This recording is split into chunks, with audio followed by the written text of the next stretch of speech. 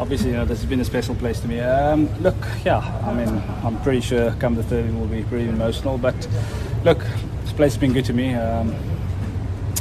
Yeah, I mean, what's it now? 2003 to 2019 or 2020. It's 17 years of playing at this pretty venue, wonderful venue. And yeah, the Newlands faithful. I mean, you come in here, you see the same faces, from 2003 still coming to support us, and I think it's just wonderful. And there's no better place to be playing in cricket than to be at Newlands, and yeah, it's a really special place to me. And look, like I said, it'll probably be a lot more emotional come the third, and being my last Test match here. But yeah, looking forward to it.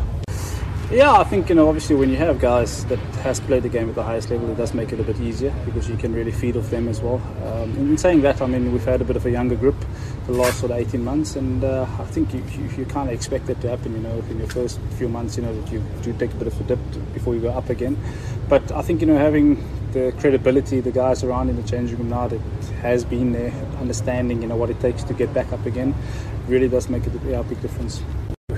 You have to complement each other, and I think it's to understand what's happening on the other side, and yeah, just to play your part. And I think we have really complemented each other very nicely in the last Test match. And saying that, on the third is a brand new one, starting from naught again.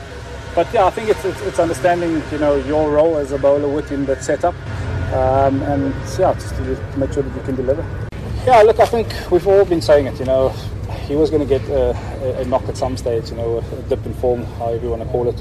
But I think the only way to get through it is to actually go through it yourself. And I'm actually glad he's gone through that because there's no greater learning than actually learning yourself. So for me, the most important part was for him to go through it and to really feel what it feels like, and to now come out and really identify what's going to work for him moving forward. And I mean, the longer you play, the more you realise that the simpler you keep it, the more results you'll get. And I think he's gone through that phase where he wanted to try a few things, hasn't quite worked, and now he's gone back to the old simple self, and yeah, it seems to be working again.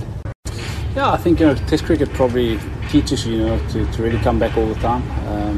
And I think no different to me. I mean, you never have a career that just go from 0 to 10. I mean, you're always going to have a dip at stages.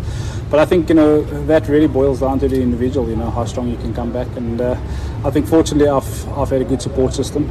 Over the years, whenever I've had took a bit of a knock, you can go to certain people that you really put your trust into, and really regain and refresh your mental capacity and go again. And I think that's the most important part of playing international cricket, is to make sure that you've got a strong base and to really trust your skill and trust what you're doing. And like I said, Test cricket sometimes push you to the edge, or more often than not. But yeah, I think it's a wonderful game, and I think that's why it will probably be the ultimate game all the time.